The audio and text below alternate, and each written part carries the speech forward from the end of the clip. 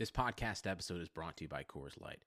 These days, everything is go, go, go. It's nonstop hustle all the time. Work, friends, family, expect you to be on 24/7.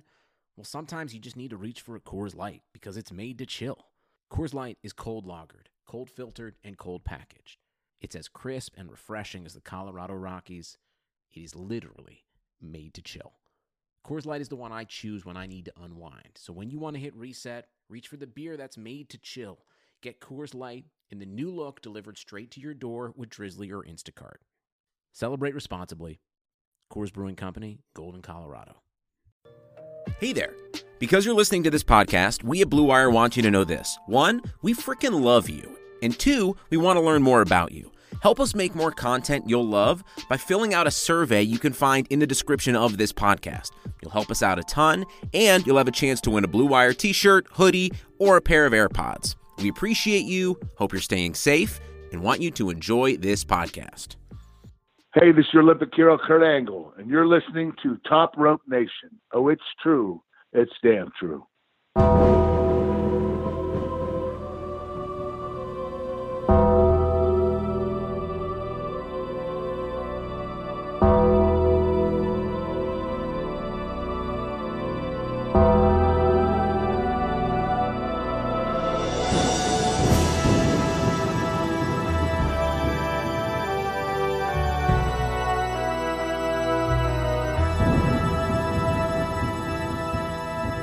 Had a great weekend. We're back. It's episode 154. I know you have been anticipating this one. It's our Undertaker fantasy draft. This is Ryan Drosty of comicbook.com. I've got 3 ultra talented men on the line with me for this big one. First, Justin Joint, as I introduce you and welcome you back to Top Rope Nation, I want to ask you, what's your earliest memory of watching The Undertaker? It had to have been renting Survivor Series 1990 and scaring the bejesus out of a 10-year-old Justin. I think that's going to be a common thread for us. Kyle Ross, back from Cleveland, Ohio. What's your earliest memory of Mark Calloway? I guess it would be the special update with Gene Okerlund, where he talked about, quote, Kane the Undertaker. Mm-hmm. Yeah. You know, those remember that? I thought you might say Mean Mark, to be honest with you. I thought you might have some memories of that. No, I did real not. Deep on us. No, I would not have started watching NWA/WCW until he was gone. Okay.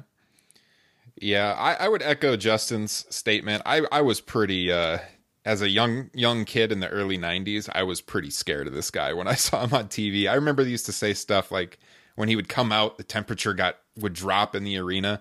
I remember being a little kid thinking, my God, I wonder if that's serious. Do they like turning down the thermostat or something? Or, what's going on? But yeah, I remember just watching him kind of chewing my fingernails. I was definitely scared of him.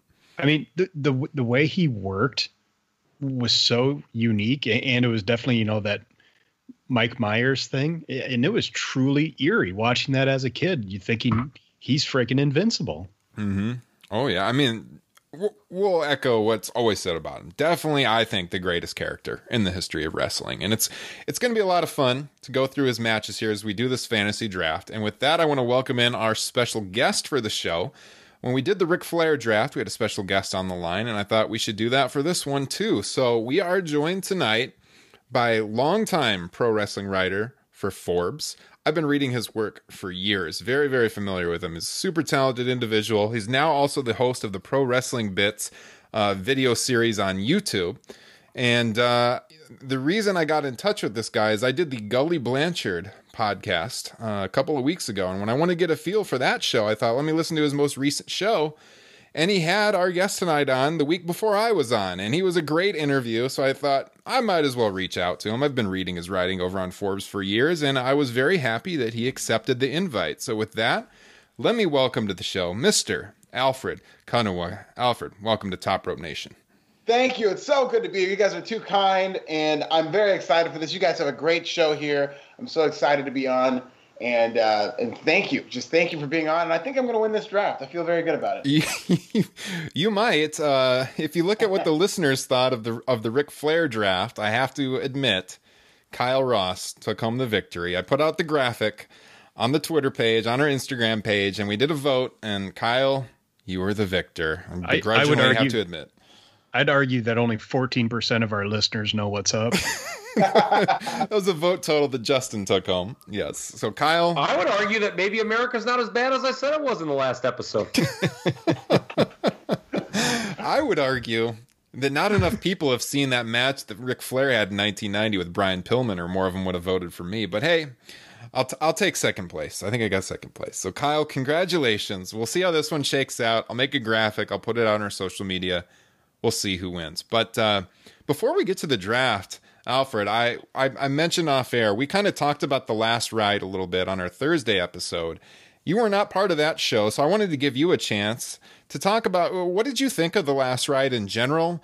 We kind of talked about on Thursday what we thought were the best episodes of it, and just what were your big takeaways from watching the series.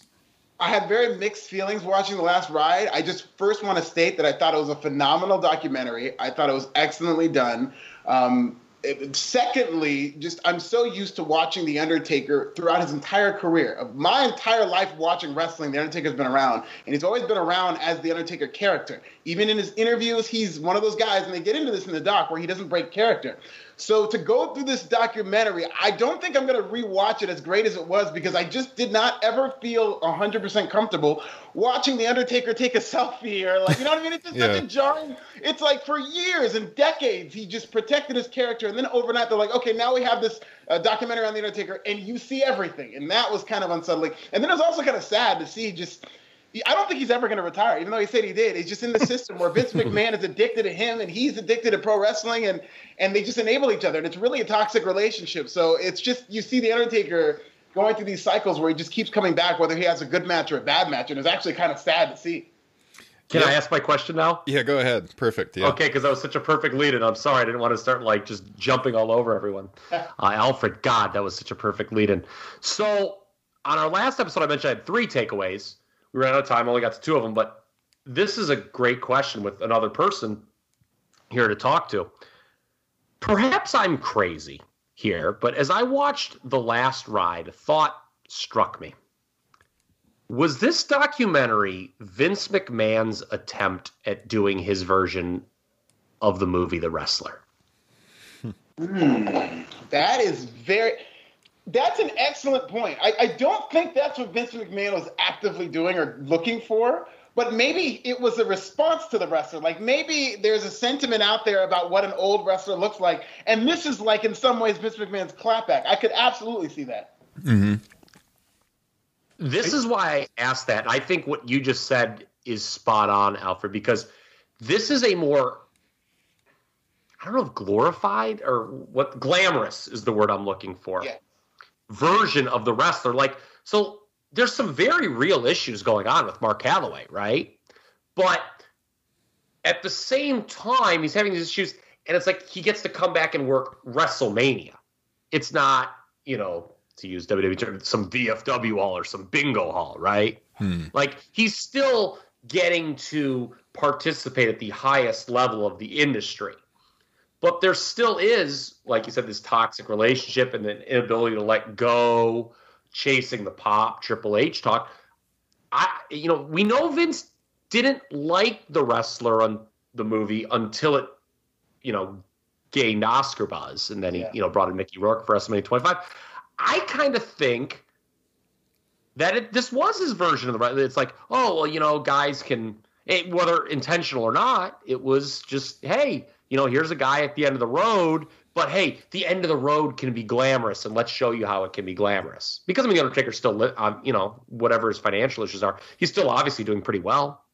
That's an excellent point. And with the world the way it is, where everything's on surveillance and everybody can Google anything, the need for Vince McMahon to control a narrative like what happens to a wrestler after they retire, this is part of that propaganda. And if we see more and more documentaries, which I do think we will see more documentaries about people at the end of the rope, but they're going to be whitewashed versions where you see them put out to pasture, but on a grand stage, like you said. So, yeah, I could absolutely see that. Mm-hmm. Yeah, I think Alfred made a good point too about the relationship between Vince and the Undertaker, this kind of toxic, they feed off of each other relationship. I think you saw that with the Extreme Rules moment where Taker came to the back and he was like, yeah, I think I'm done. And if you watch Vince, you can kind of tell like he doesn't want to say yes to that. He's like, yeah, well, whatever you want, we can talk about it kind of thing. But like he wants him back. And Taker left it open by saying, I think I'm retired, but, break the glass in case emergency. Maybe I'll come back. He's leaving it open. He's thinking about it. So I would be shocked if we've seen the end of the Undertaker. But I agree, Kyle. I think this was their best attempt to write the narrative of the end of his career. I think you'd be giving Vince too much credit, artistic credit, to say that he was making his wrestler. I think they're just dollar bills floating around in his head. Yeah. It is interesting that they had the foresight to make this across several years, though. Starting to, I guess, make this back in 2017. But I guess they got cameras on people all the time. But it was a long-term project, no doubt about it. I joked on Thursday, it kind of turned into Groundhog Day. Yeah, it was kind of the same thing, yeah. Yeah, we said on the Thursday show, Alfred, I think we all agreed that episodes 2 and 5 felt like the strongest, with 2 being like his redemption training to have the better match at 34, which didn't really turn into much of a match, but it was, ended up coming across good. And then 5, where he's kind of coming to grips, with the end of his career. What do you think about that? Were 2 and 5 the strongest to you, or did you have something else you preferred? Yeah, 2 and 5 definitely had the biggest status quo changes in terms of the documentary moving forward. My personal favorite episode was episode 4. I think did the best job of creating the narrative of what the Undertaker's situation was, and really those honest interviews with all those wrestlers, kind of comparing wrestling to a drug. I think if you were to choose one part of this documentary to watch so that you could understand what the Undertaker's situation was and like the essence of this documentary, I'd say episode 4 was very good for that. But the finale was spectacular, and 2 and 5 were great. I have no complaints of any of the episodes, but 4 was my favorite and followed very closely by number 5. Mm-hmm. Okay. Good enough. So before we get to this draft, I want to get to a couple housekeeping items. As always, we're members of the Blue Wire Podcasting Network. Check out BlueWirePods.com for all of your podcasting needs, whether it's the NBA, the NHL, NFL, MLB, which is on its way back, movies, entertainment. BlueWirePods.com has the show for you. While you're at it, head on over to Apple Podcasts. Hit us up with 5 stars. Click that subscribe button while you're there. I've mentioned this the last couple of weeks on the show. When we get to 100 ratings for the show on Apple Podcasts, I will be giving away a Top Rope Nation prize pack on the air. We got to get to 100 ratings. It's very, very simple, especially if you have an iPhone.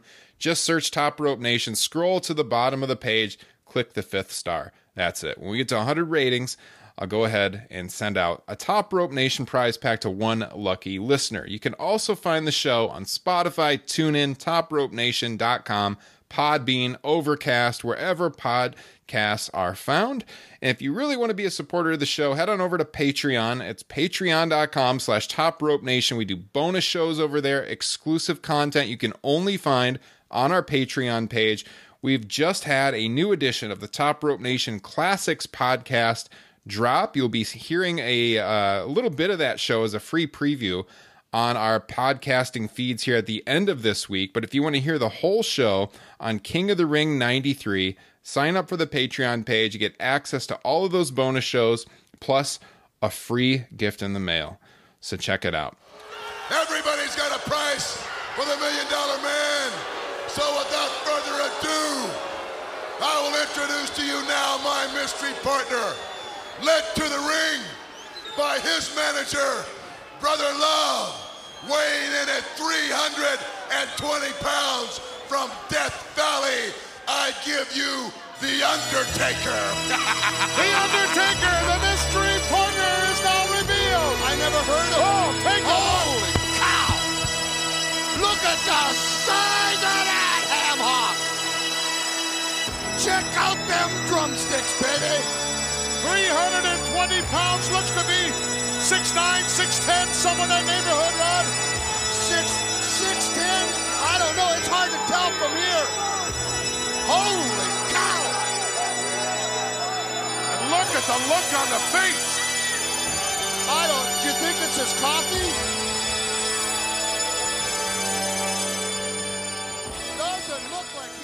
So the way this draft is going to work, fellas, 4 rounds, snake style. Before we went on the air, I did a random drawing. I even sent a video to Justin and Kyle so they knew that I wasn't pulling any tricks or anything here. This was all honest. It was legitimate. It was on the level.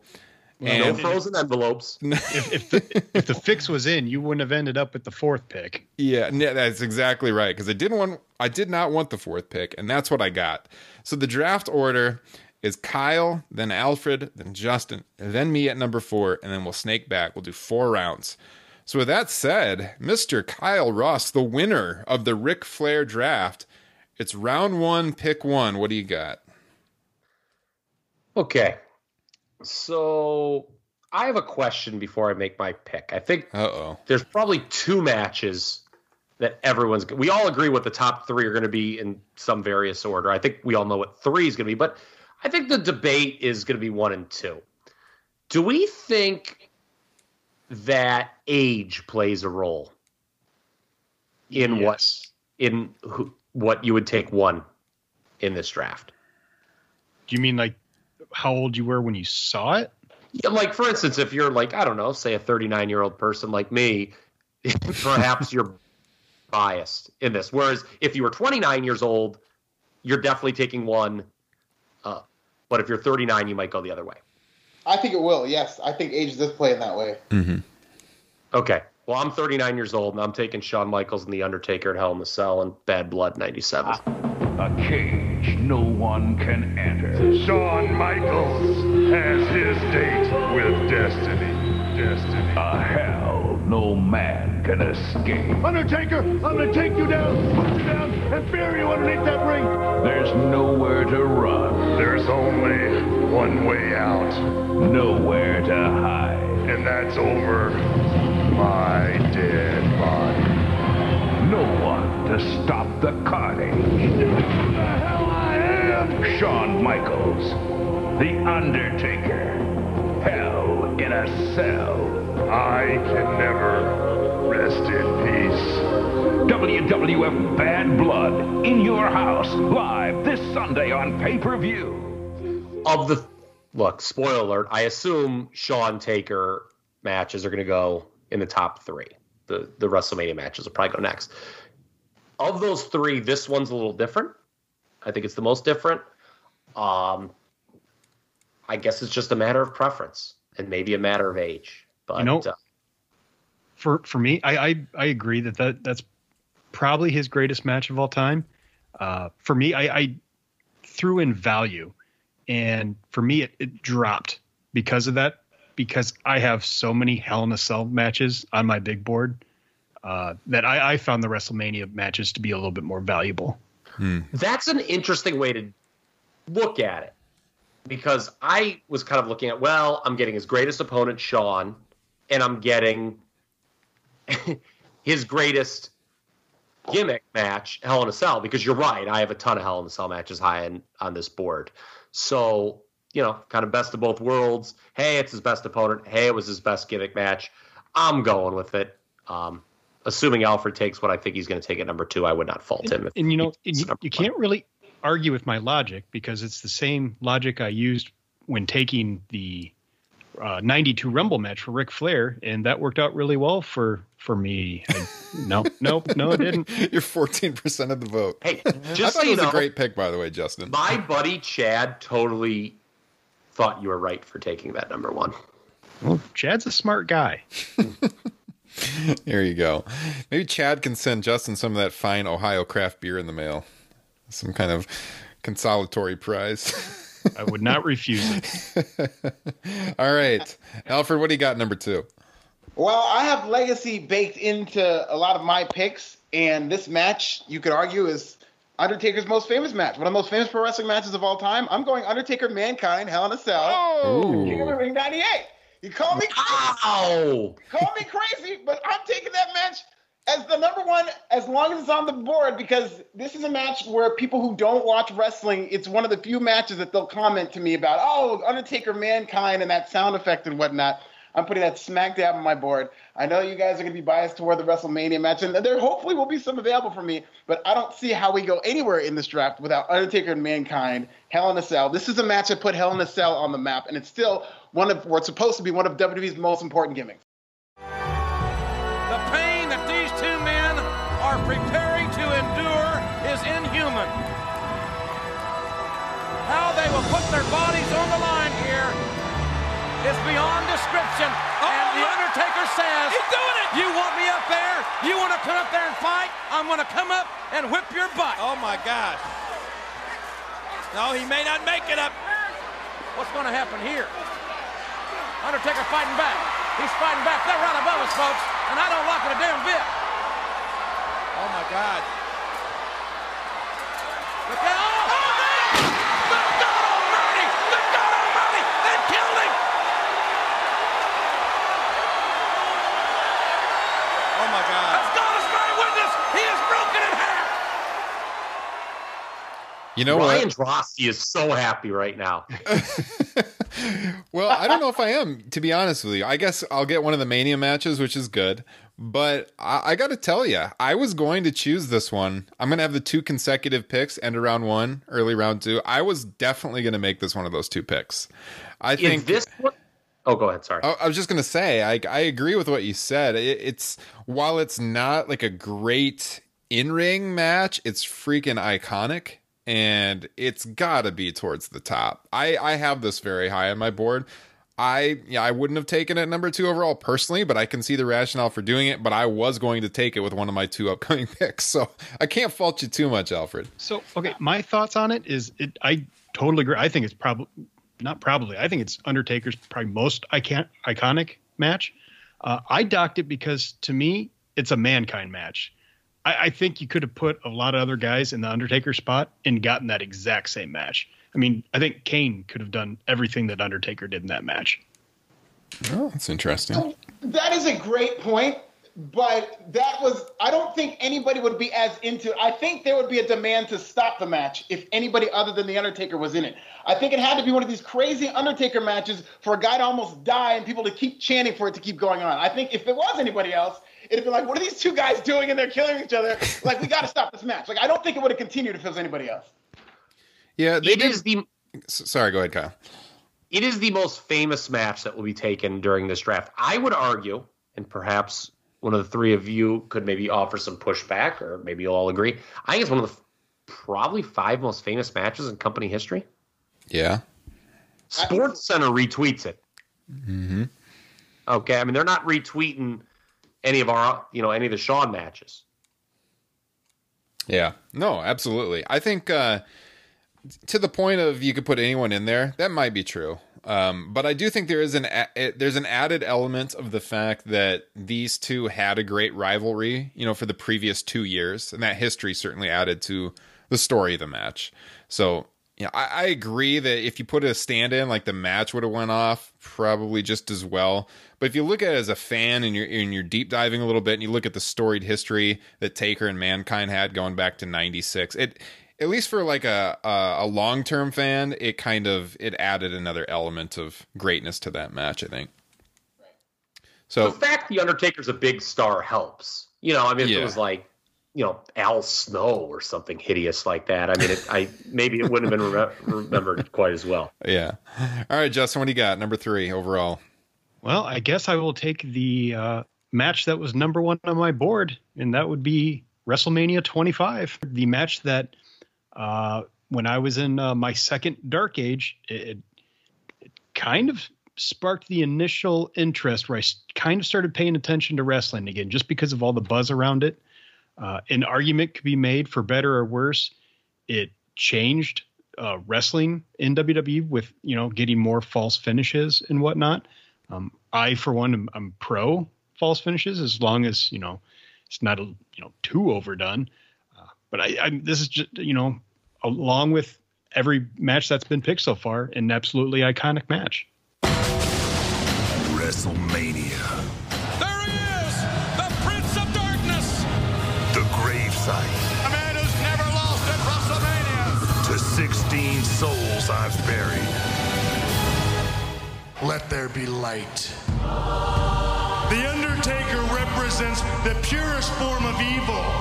He walks amongst the shadows where I thrive in the spotlight. You are looking at the Heartbreak Kids, the showstopper, the main event. You see, it's very important to understand that I am not afraid of the Undertaker. How on earth are you gonna stop this guy? Undertaker, you may be 16-0 at WrestleMania, but I am Mr. WrestleMania. We've been having quite the discussion off air about this one over the last couple of days, and the fact that it didn't get 5 stars in the Wrestling Observer newsletter from Mr. Dave Meltzer. In fact, Taker's only had one 5-star match by Dave Meltzer, and that was the Bad Blood 97 match that went overall. So that was kind of shocking. A 4 3/4 in the Observer.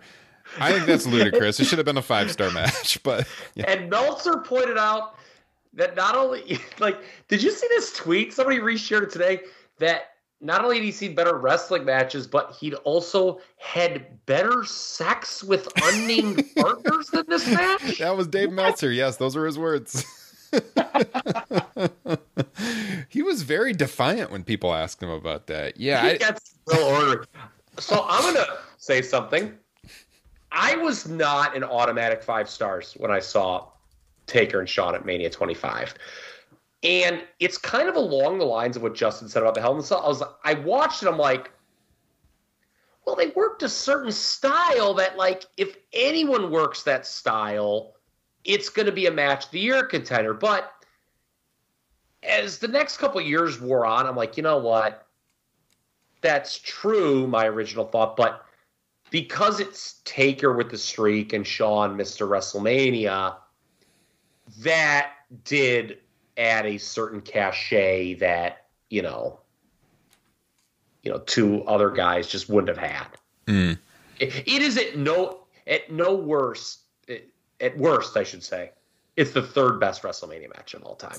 It's probably the 2nd best WrestleMania match of all time. Yeah.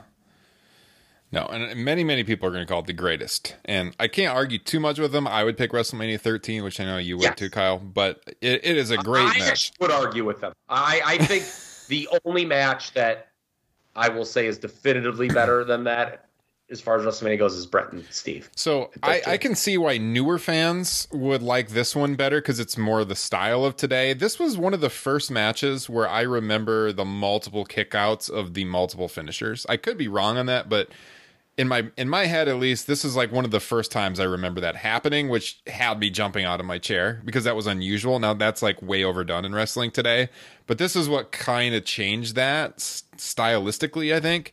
And that's what made it so unique, back in 2009 when this match happened. I mean, Austin and Rock did it at 17, but not to really, this degree. Yeah, they did. And I don't think you really saw it again until this. Yeah. You guys brought up Austin and Bret Hart at WrestleMania 13, which is a viable contender for greatest match of WrestleMania history with this one. But the reason I would take WrestleMania 25 over that is because Austin and Bret, I think, were helped by the legacy. Even though it was a great match, that made Austin, he went on to become this big star, and that's kind of the match that we can trace back to as the start of his real big ascent. With this match, as soon as I saw it, as soon as it was over, 1, 2, 3, I was like, that's the best WWE match I've ever seen. I knew it immediately. And just the emotion of that match and everything that went into the build and the Jim Ross just freaking out when those kickouts happened, I think just immediately I knew it was the best match that I'd ever seen to that point. Yeah. See, I'll argue the counter that the legacy is the reason why I would put Bret Austin number 1. But that's the thing. Yeah, that's what I'm saying. That's exactly what I'm saying. Yeah. See, it's helped by the passing of time and knowing what Austin went on to become as a result, really, of that match. But with The Undertaker, I don't think Undertaker and Shawn Michaels needed that much time for you to say, immediately, the immediate reaction to that match was, this is the best WWE match I've ever seen. This is through a lot of people I follow.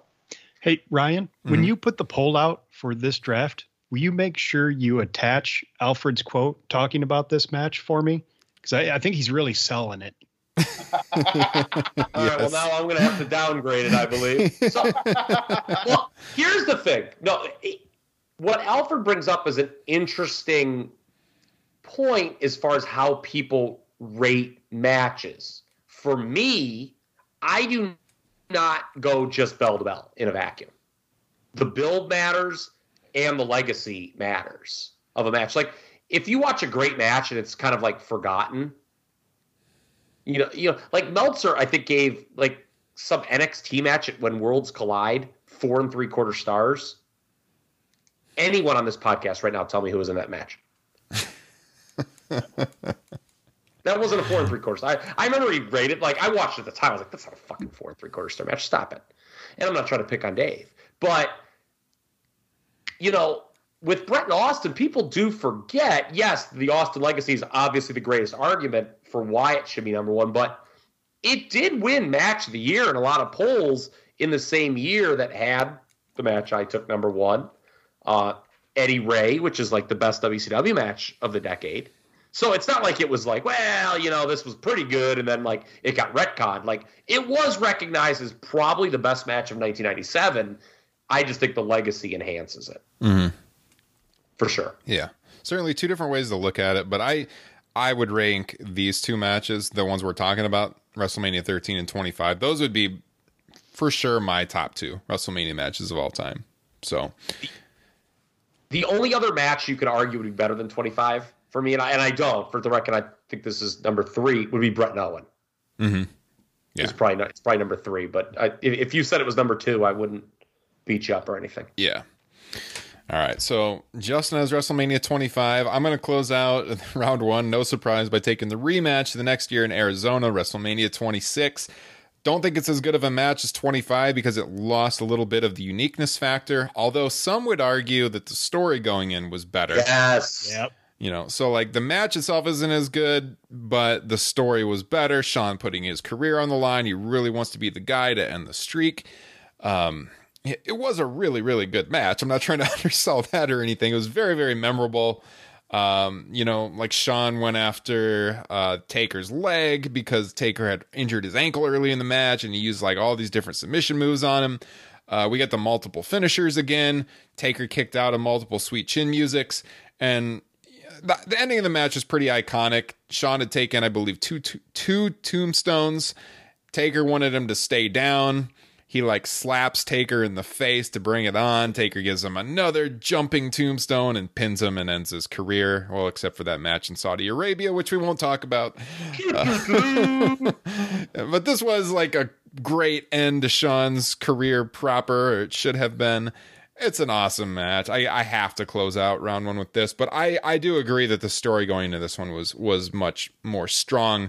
But even at the time, I didn't think the match was as good as 25, but it's right behind it. Shawn Michaels, you almost broke the streak, but you failed.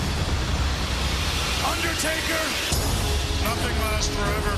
Nothing in a WrestleMania is going to be an image of the Heartbreak Kid ending your undefeated streak.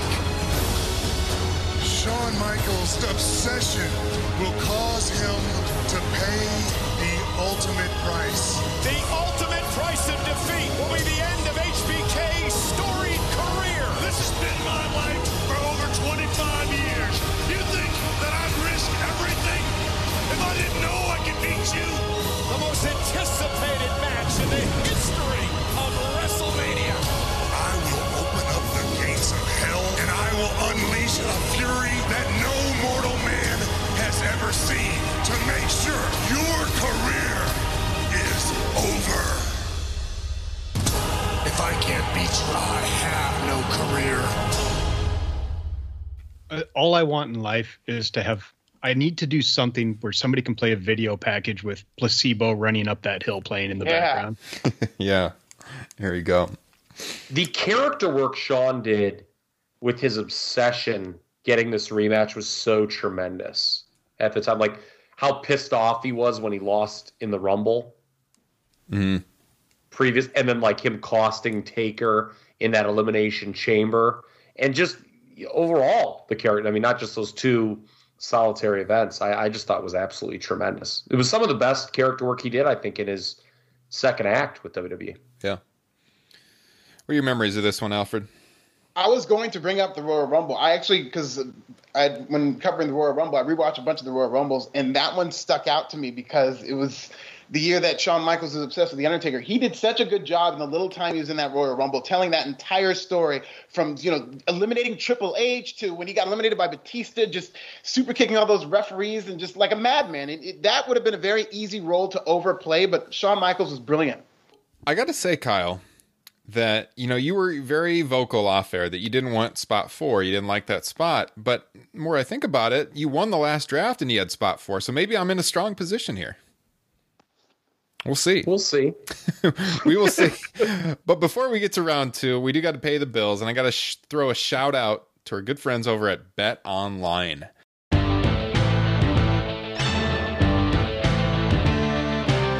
There is no shortage of action going on at our exclusive partner, betonline.ag. Sports are slowly making their way back, and BetOnline is leading the way with the best odds and lines for all UFC, NASCAR, boxing, and soccer matches.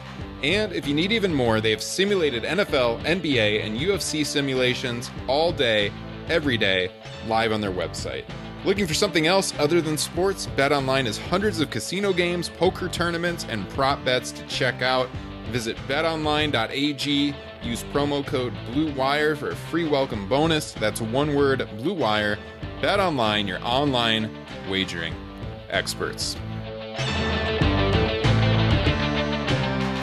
So as the second round starts and I have the first pick, I might anger Kyle with this pick a little bit. Not because he wanted the match, but because he thinks the match is overrated. We've talked about this in the past. I thought I convinced you on Mount Rushmore. I'm going back to it. And some of it has to do, he reveres this match. Taker does. We saw the frame picture. I got to go WrestleMania 28, the Hell in a Cell, Triple H, and The Undertaker, basically concluding a 4-year story that started at 25 with HBK and 26, and then then Hunter and Taker had the match at 27, which was nowhere near as good as this one, the Hell in the Cell, the end of the era match. The crowd was on the edges of their feet, edges of their seat, I should say. I think there were so many scares going through that crowd that the streak actually was going to end. You had Shawn in there as the guest referee. Who can forget that spot where Shawn hit the super kick into the pedigree? People thought that this match was possibly going to be the first loss for Taker at WrestleMania. Of course, some of that is playing into what people have thought about Triple H over the years and beating people as well. And they thought, of course it's going to be Triple H that beats Taker. I think that this is one that has aged very well also. And like I said, it's obvious that the people involved revere the match. And it's one of the most important matches in their careers to them. So who am I to argue with Triple H and The Undertaker when it comes to the work that they did here?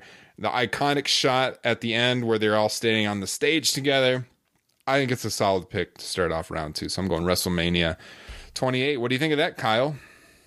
I'm going to tell you something right now. I don't care if The Undertaker, Shawn Michaels, and Triple H walked in my office right now. I tell them they're all wrong. I think the fact that Meltzer gives us the same rating as the 2 Shawn matches is offensive. This match is notably worse than the 2 Shawn matches. And maybe I'm on an island, but I'll die on that island by myself, okay? Tom Hanks style. Or actually, he got rescued, didn't he? So maybe that's a bad analogy. Yeah. There was a lot going on in this match that just didn't make sense to me. Was it Hunter trying to end the streak? Was it Hunter trying to avenge his friend getting retired? Was it the end of an era? I don't know, man. This match was significantly lower on my big board, and I knew I was not going to take it in this draft. Maybe I'm pandering to the voters because I think the fan base out there really likes this match. And when they see that I have this one and 26, I'm feeling good about where I'm going to stand in this vote. We'll see. If they won? I think the fans are wrong, too, if they believe in it. So for the last 3 days, when you told me we were going to have a guest on, I was like, God, I hope Alfred doesn't take this match because I will just be quiet and I don't want to shit on our guest. I don't know. I think of all the matches that go in this draft, this is the most overrated. I knew you would. That's why I threw it to you first. Alfred, what do you make of this match? We've never heard your opinion. This match is one that I almost took. It was between this and the Mankind match. And I will argue that this match is underrated in terms of there we go. Does not get the praise that it deserves for being literally one of the greatest matches in WWE history. People remember it in this bubble as, oh, it was a great WrestleMania match. Oh, it stole the show that year. No. This was the end of a 4-year build in a company that never does that. And yes, there was a lot going on in that match, but I have no problem in this having the end of an era and having Shawn Michaels involved, having Triple H, because this is your blow off to a 4-year storyline. And they executed it perfectly. And there was a meta concept to this match. There was a meta aspect that I never for 1 second believed HBK was ending that streak. As great as those two matches were, there was always this overlying thought that, like, oh man, Triple H could put himself over here. And that, I think, helped make those matches better. Yeah. Kyle. There was a meta element to it. It was 3 old men masturbating to themselves. Oh, God. Alfred, thank you for backing me up, because I think this is a hell of a pick to get at the start of the second round. Justin, you disagree? What do you think? There's a good chance I probably would have taken it had you not. I don't know if there's a more hold my breath moment than that sequence with the super kick to the pedigree of thinking the streak was going to end. Why did he do it, though? If they were all celebrating at the end, I don't think this match made a damn lick of sense. Hey, man, it's drama. It was great for what it was. I like it. You did almost sway me on that Hell in a Cell show we did last fall, but I've kind of gone back, and I think it deserves the place it has. I'm sorry to say. We'll respectfully disagree, Kyle. I love you. I'm sorry. I love you. Justin, what do you got? Well, I'm going to skip 2 matches that are out there right now on my big board that are available and grab what I have ranked as number 8. That's an odd strategy. Yeah, I know, right? Well, it's because these Hell in a Cell matches are just flying off the board. So I think I'm going to grab a Hell in a Cell match with one of Undertaker's all-time greatest opponents, Brock Lesnar. No Mercy 2002. Kyle's losing his shit. Which Hell in a Cell match are you talking about? The one in from way back in the day, in 2003? No Mercy 2002. There's a little bit of recency bias. I literally just watched this last night and just thoroughly loved it. It is such a good match. Lesnar is really good in it when he's holding on to the top of the cage and Undertaker's on the top rope and he's just kicking them with both legs. Just I'm not sure about the build up to the match. It was kind of weird with some of the Undertaker's ex-wife stuff, but a really, really fun and bloody Hell in a Cell. Funny you watched that last night, because I was actually watching it this afternoon. The family was gone, my 2 kids and my wife and kids got home as Lesnar started bleeding, very badly. There's some big shots of him bleeding all over the place, and I had to turn it off because of that. I didn't want my 2 young children to see it. I mean, Taker's the one. I mean, that's like an all-timer. Yeah, no, but Lesnar early was bleeding. That's where I was at, I think, at the time. But yeah, Paul Heyman even blades in this thing. Yeah. This is the match I would have taken if I was Ryan at number 5. And to Justin's point about the build, I think what has hurt this match historically, and if you compare it to the deal with Shawn in 97, where they did the non-finish at Ground Zero the month before, the non-finish these 2 guys did at Unforgiven 2002 was super lame. And I think that's kind of hurt this going in and why it maybe doesn't get the respect it deserves in some circles. It was a totally weak finish they did, but they more than made up for it here. I love this match. I would have taken it had Justin not taken it. Yeah, solid pick. All right. That leaves it to you, Alfred. What do you got? Well, this might be the only Undertaker WrestleMania match on my list, but we'll see about that. I've got to go with a match that I think has been overlooked in recent years. Undertaker versus CM Punk at WrestleMania 29 in New York. I was there live. One of the most insane live environments I've seen for a match. I remember that match stole the show, and it was the best match on that card on a year where everybody went to see the Rock versus John Cena rematch, and this blew it out of the water. It was just such a well-worked match, and we were talking about the build-up earlier. It's very unforgettable build-up, very controversial with CM Punk using the ashes of Paul Bearer. A lot of people were pissed off at that, but I thought it was an excellent artistic pursuit by CM Punk, and it paid off with a great match. I love that pick, and I just did a column a couple days ago on the Undertaker's 10 best matches over at Comic Book, and this was on there. I am a huge fan of this match. As you said, very controversial build, but super memorable. Best match of that show, in my opinion. So, yeah, I can't argue with that. I just watched this the other night, too. It's actually one of the matches that I just referenced kind of skipping over on my big board in order to take that Lesnar match. Great match. Another great moment where you think Punk might get the win after hitting Taker with the urn. Incredible. Mm-hmm.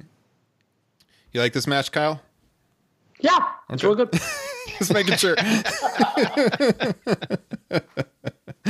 checking. I didn't think Punk was going to win, but no, it was really good. Yeah, it's the last great WrestleMania match that he had. Yes, that's his last great WrestleMania match. Well played. Yeah. Kyle, what do you got to close out round 2? I was really hoping someone was going to take this match so I could get the No Mercy match as I plotted this out. But I guess this is the right match to take in this spot. I'll go with Edge, SummerSlam 2008. I think that's the best match of that feud. I don't like the video package. Edge overacted a lot during that period. I don't know if I remember it, to be honest with you. It's a really bad video package. I mean, WWE's really good, but like you watch it, you're like, all right, yes, we get it. You're conflicted. You're so psychotic. We get it. But they had a very good match at SummerSlam 2008. And I think most people, I know you, Ryan, had it among your top 10 in your column you did over a Comic Book. And it deserves to be up there. It was really good. All right. The first Hell in the Cell of the kind of the PG era, correct? Yes. Mm-hmm. Yes. Yeah. I'm going to laugh so hard when I take my next bet. Oh, God. I was thinking, like, as you pick that one, you're like, I guess this is the right pick. I'm thinking, not a lot of confidence. I hate my draft already. I've lost this draft. Hey, Ryan, when you post this poll, will you make sure to add that comment also to it? No, this draft sucks by me. I hate this poll. I hate this draft. I hate my draft. I've lost. Yes. All right. Well, you got 2 in a row, Kyle. So what do you got to start? Yeah, I didn't want number. This is why I didn't want number 1. But I also feel like I'm drafting, to try to win a poll. You know what I'm going to take here? Triple H WrestleMania 27. You son of a... What the hell? Unbelievable. I like this match better than the WrestleMania 28 match. What a heel turn right there, I tell you. The kick out of Triple H's tombstone is an all-time great moment. Yes. I would put it right up there, if not ahead of the super kick into the pedigree. Maybe I'm again in the minority on that one. But no, I actually like this match better than 28 considerably. I would put it in terms of WrestleMania matches. I think it and the Punk match that Alfred took are kind of neck and neck. I would give Punk a little bit of a nod in that regard. But no, I'll take WrestleMania 7 against Triple H. Now at least I can say I have a WrestleMania match on my draft board. And who can argue with that? There you go. I don't like it as good as 28, but it is a good match. And I'm shocked that you took it, Kyle. I'm not going to lie. But I can't argue with it. Starting out round 3, that's a pretty solid value pick right there. Was this the match? Correct me if I'm wrong. My God, I believe someone has been shot in Valley View, Ohio. I don't know if you guys heard that. I heard it. I don't know what happened, but if you hear of a homicide in Valley View, Ohio, you guys just heard it live. Okay, I don't know what the hell just happened, but Triple H, Undertaker. Let's focus on the athletes, folks. I believe this was the match that born the pointing at the WrestleMania sign gimmick, right? Because remember the angle that started out, Undertaker returned, and then Triple H returned, and they just like looked at the WrestleMania side and pointed at it, and that's how they did their match. Shawn and Undertaker never did that? I don't know. I don't think so. I'm not sure, though. I don't know. It could be. Yeah, I mean, it was just like literally two dudes just nodding at a WrestleMania side. And it's like, my God, I guess they'll work at WrestleMania. Okay. I'm trying to think. I don't think it was done before that either. And per Meltzer, they were not originally supposed to even work. Despite the logic of Triple H working, Taker following Shawn doing it 2 years in a row. Go back and read the Observers I did this morning. They were supposed to work singles matches against Sheamus and Wade Barrett. Respect, Triple H was going to work Sheamus, and Taker was going to work Wade Barrett at the WrestleMania. And I guess Triple H and Taker looked at the WrestleMania card and said, we'd rather work each other. I kind of remember that now that you bring that up. I do remember the Wade Barrett part. Thinking that would have been an odd match, even at the time. But yeah, it makes sense. It's not Undertaker related, but I think, and you're not going to see it on the network, but this might be my favorite Triple H entrance with Metallica. Yeah. Yeah. That was For Whom the Bell Tolls. Yes. Yes. Badass entrance. Mm-hmm. All right, Kyle. Can't argue with you there. Yep. That was also the only redeemable part of WrestleMania 27. A terrible show. Yes. Yeah, not the best. That's for sure. All right, Alfred, what do you got? I'm surprised this fell to me. I really thought it'd be gone by now, so this is kind of a value pick. The Undertaker versus Batista at WrestleMania 23. I think it was an excellent match because on paper it didn't look like it was going to be that great of a match. The Undertaker, it was kind of getting older and slower, and Batista, as big of a star as he was not renowned as a great worker. They put that match in the middle of the show because you could tell they didn't think it was going to be a good match, and they absolutely. I mean, I think that might have been the best match on WrestleMania 23 because I really didn't like the John Cena Shawn Michaels match that main evented that year. So Undertaker versus Batista, I thought it was a great match. They worked their asses off.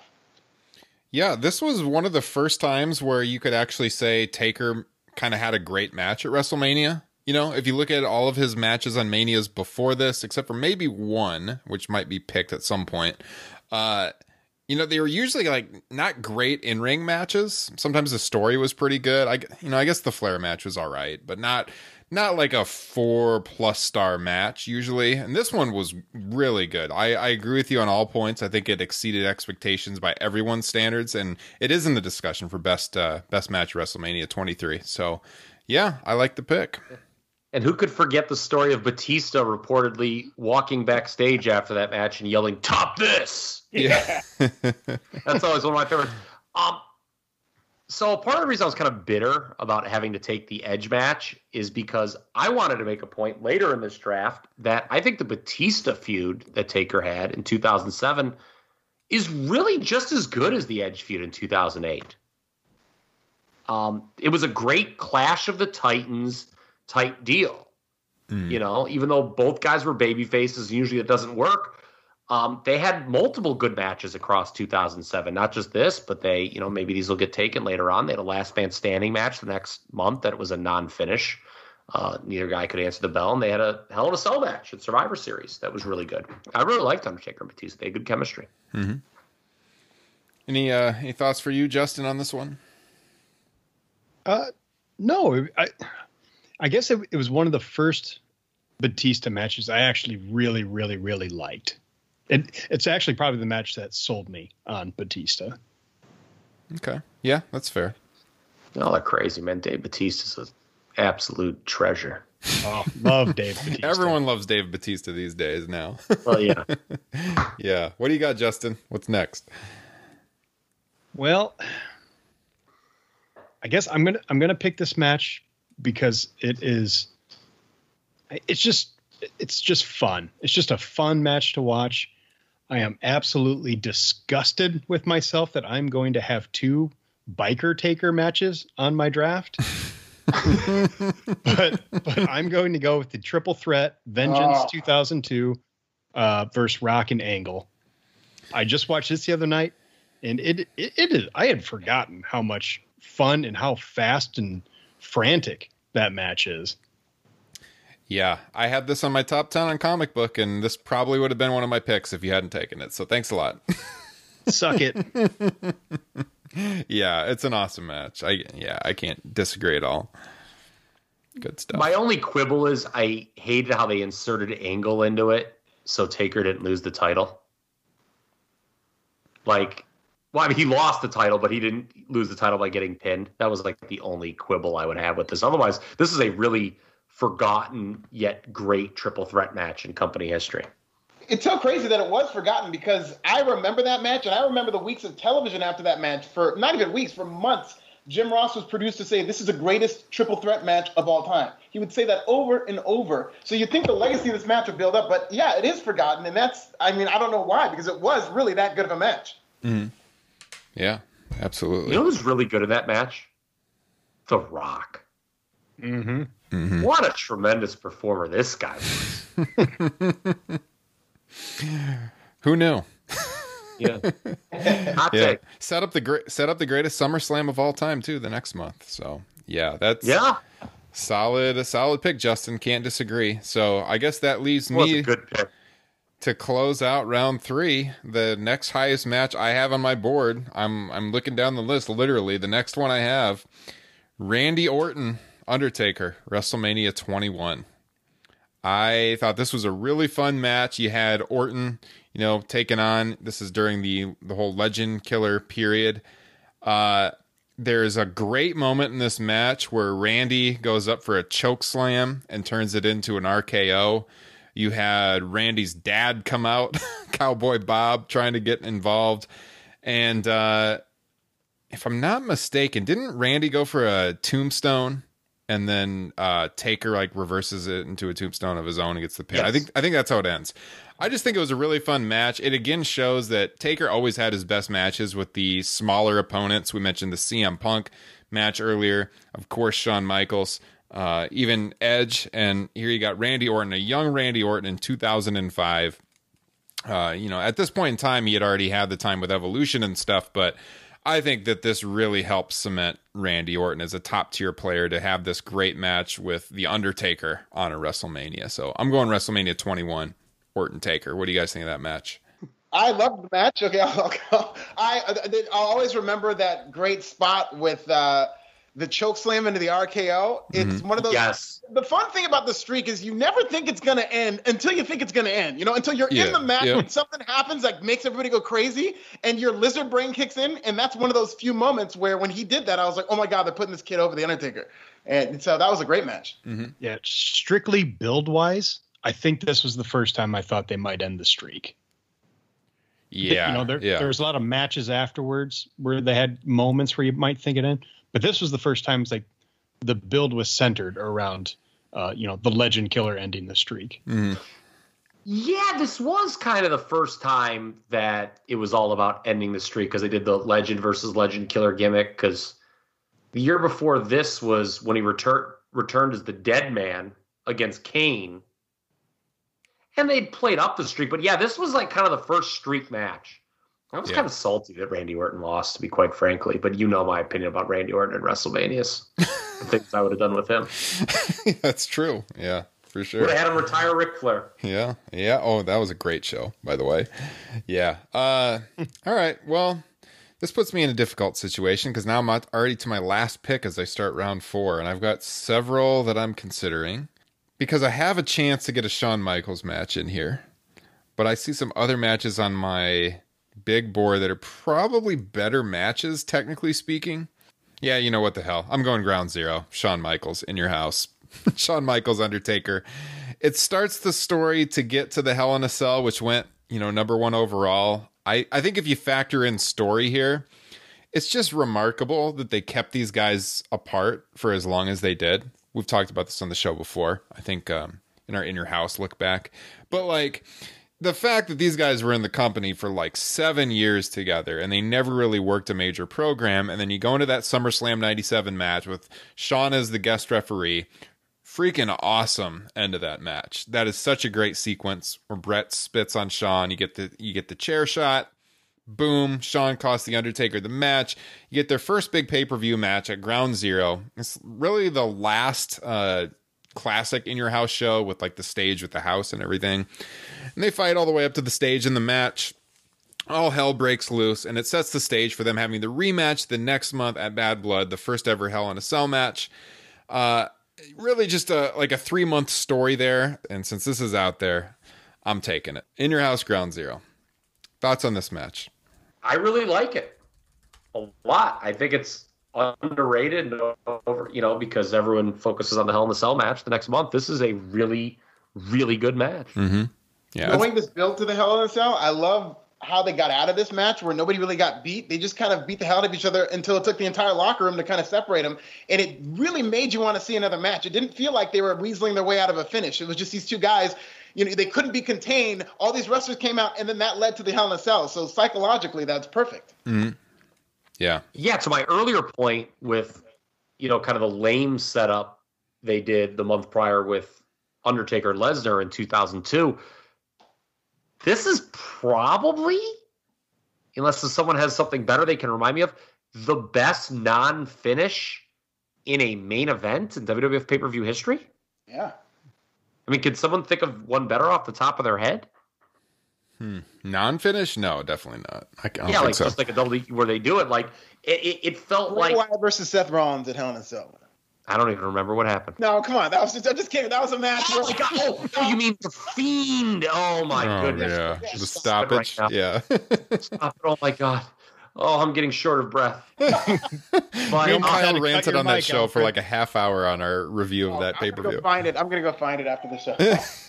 I was thinking you were talking about some random 2016 match. I couldn't remember. Yes, the Fiend. The Fiend. Yes. But no, you're right. This was the kind of non-finish that makes you want to see a rematch. We were all very. Wasn't Zach Hadorn the one who did this show with us, the In Your House, Brian? Yes. Yep. Yeah, we were all pretty high on that match, and I think more people need to be higher on it. It's better than it's given credit for. Mm-hmm. Yeah, so I feel pretty confident about that. Now I have 2 Shawn Michaels matches out of my 4, so I'm happy with my results. You guys got picks left. Justin Joint, what do you got? Well, this is where I probably lose the draft, but I'm going to take something that is significant, that is special and great to Undertaker's career, that really rounds it out. I'm going to take the 2007 Rumble match. It was the only Royal Rumble that he won. It had what I enjoyed, the Final Four with Orton and Edge. And then you basically had kind of the beginning of the new HBK and Undertaker feud where they essentially had their own match at the very end of the Royal Rumble. Mm-hmm. Wow, that's a great pick. I wouldn't have gone down that road, and I see why you would, though. Yeah. I was wondering if Justin Joint was going to do that, actually. This is one of the 4 top Rumbles of all time. I think there are 4 Rumbles that are significantly better than the Pack, and this is one of them. Yeah. I thought it was the greatest Final 2 in the world. I've always pined to see like a mano-a-mano showdown for even like 15 minutes of just 2 guys trying to win the Rumble, and this is the closest we ever got to that, and it was fantastic. WWE does not capitalize on the drama of the Final 2 in a Royal Rumble as much as they should. No, especially up to that point they had. Like, it was always like they were running out of pay-per-view time, and they had to like do it in like 30 seconds. Mm-hmm. Right. And really, like, past 5 years of the Royal Rumble have just been Roman Reigns versus somebody else, and the guy eliminates Roman Reigns within 5 minutes. Mm-hmm. Yeah. By the way, that's the same Roman Reigns they're trying to get over as the top babyface too. What did he say? Yeah. because that's going to help acknowledging that, well, yeah, we're going to get this guy over as a babyface by throwing out Roman, but we still want to get Roman over as a top babyface. That's mixed messaging. Justin, I'm looking at your card, your 4 matches here, man. You might have a chance when this goes to the polls. We'll see. But that's a nice pick. Alfred, what do you got? Okay, this is going to either win or lose me this draft, but I feel very strongly about this. I feel like this match may age very well. To what we've been led to believe, this was the Undertaker's last match ever, and it was like nothing I've ever seen. I'm taking the Boneyard match from this year, WrestleMania. I like it. We were still fresh to the idea of a cinematic match, so at the time it happened, as numb as we may be to cinematic matches now, that's not what I expected this match to be, and I was just blown away by creatively how this was. And I just feel, if I'm thinking of like all the great Undertaker matches that I truly enjoyed, I want one from my adulthood that I was able to really enjoy, knowing what I know about the business and being jaded. And this made a little kid out of me. Very nice. Yeah, I considered this, to be honest with you. I was thinking about even the last round because, yeah, it's solid all around. It was obviously different. I think it's the best cinematic match that we've seen still. Yeah. And, yeah, good pick. Kyle, Boneyard match, what do you think? Would you have taken it next? I figured someone was going to take it. Yeah. I'm just very excited because I got somehow this match to fall to me, and I had it number 10 on my big board. I was very scared that I wasn't going to get it. I almost debated it taking with my last pick, first pick of round 3, and I got it with the last pick of the draft. So I'm very excited here. Okay, what do you got? Kurt Angle, No Way Out 2006. This is a match that is absolutely beloved at Cage Match. I was shocked by the rate. I mean, they had this like one of the Undertaker's 5 best matches ever. I'm not going to go that high, but I rewatched it for this draft, and we talked about the number of Hell in a Cell matches, obviously, that have gone in this draft. That's kind of like, as far as Taker's obviously done a lot as far as making that particular gimmick match famous. But as far as a straight wrestling match goes, outside of the 2 matches with Shawn at Mania, I'd put this up with his best straight wrestling matches that he's ever had. This is tremendous. 2006 was not a great year for the World Wrestling Federation. I don't think anyone would think it is. But this was probably the best match of the year in the company. Yeah, it's hard to debate that. I see it's got 4 stars in the Observer, but yeah, the 9.24 rating on Cage Match, which is incredibly high. I don't think I've seen this match since it aired, but yeah, very, very highly regarded. They also had a match on SmackDown in 2003 that's pretty highly ranked. Yeah, and I watched those back to back. This was the better match, by the way, just because no one took anything from 2003 Undertaker. Undertaker's entrance music in 2003 was absolute cow dung. Dead man walking. You've done it now. You've gone and made a big mistake, and I can't allow. That song, Guy Alfred, I'm sorry if it's your favorite song. Okay, I really am. No, it's not. But that song smelled like ass, man. That I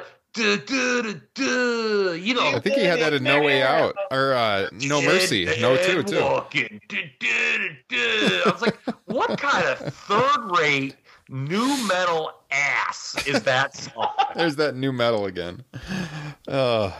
He had that theme at the No Mercy 02 match, by the way. I noted that right off the top when I watched it. Yep. Didn't he right, Justin? Yep. That's correct. Yeah. Dead man walking. Yeah. It is not great. It is definitely not great. I'm not a huge fan of that whole biker taker era either. The thing with the SmackDown match that was like made it noticeably worse than this one is like it had a terrible finish. The SmackDown, it was a TV finish with Lesnar running in and hitting with chairs. This at least had a real finish to it. And it was worked really unique. There aren't a lot of Undertaker matches worked in this kind of catch-as-catch-can style.